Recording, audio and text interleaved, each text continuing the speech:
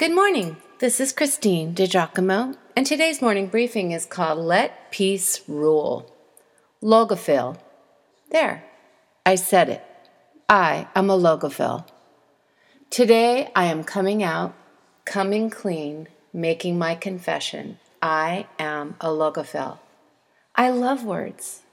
Learning about them, considering their origins, and endeavoring to expand my own vocabulary. I find it all quite interesting.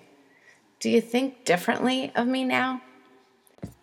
From time to time, looking at several different Bible translations broadens the meaning of the scripture we are studying. Most times, BibleGateway.com enables me to go from one translation to another, even considering them side by side, or listening to one and then another by clicking on the little speaker symbol at the top of the page. Listen with me, please, at Paul's words to us on peace. This is Colossians 3, verse 15. And let the peace of Christ rule in your hearts, to which indeed you were called in the one body, and be thankful. Listen to this, please. Another one. Let the peace of Christ be the decider of all things within your hearts, for it is to that peace you were called, so that you might be united in one body. The same word Paul used for rule or decider suggests we are to let the peace of Christ be the umpire in our hearts. The verb Paul used was derived from the same word used in the athletic arena. Stay with me here. It is the word that is used of the umpire who settled things in any matter of dispute. Consider it again. Let the peace of Christ be the decider of all things within your hearts. Friends, that means if there is a clash of feelings, a stepping on of pride, a pulling in two directions, a rending of our emotions, if we let the peace of Christ be the decider, we will choose the way of love. In recent days, I wrote, in order to give mercy, I believe one has to experience mercy. With peace, the same is certainly true. As I prayed this through this morning, I wrote in my prayer notebook, Oh God, in order for me to truly be at peace with others, I must gain peace from you, which is my salvation.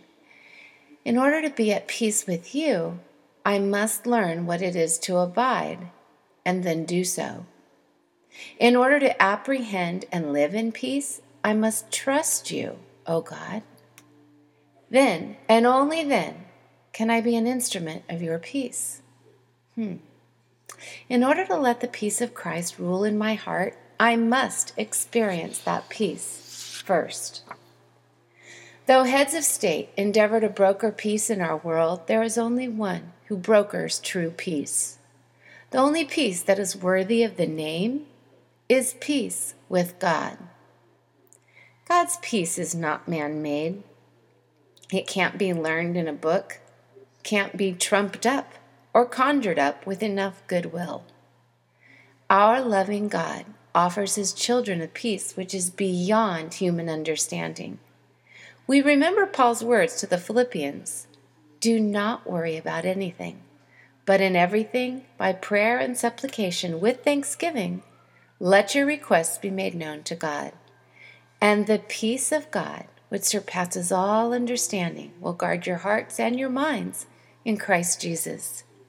His peace makes it possible for you to be in very difficult situations or relational struggles and still know peace. Peace that comes from God cannot be adequately or fully described, and it is certainly not available in the world. Yet, if I asked you to divine God's peace, and you have experienced it, your first thought would etch a smile on your face, and your entire countenance would change just thinking about it. Peace, sweet peace. Our hearts are restless until they rest in thee, St. Augustine said, and he was right. Jesus is the only source for true peace in our hearts, and we have immediate access to that peace. Let the peace of Christ rule in your hearts. Amen.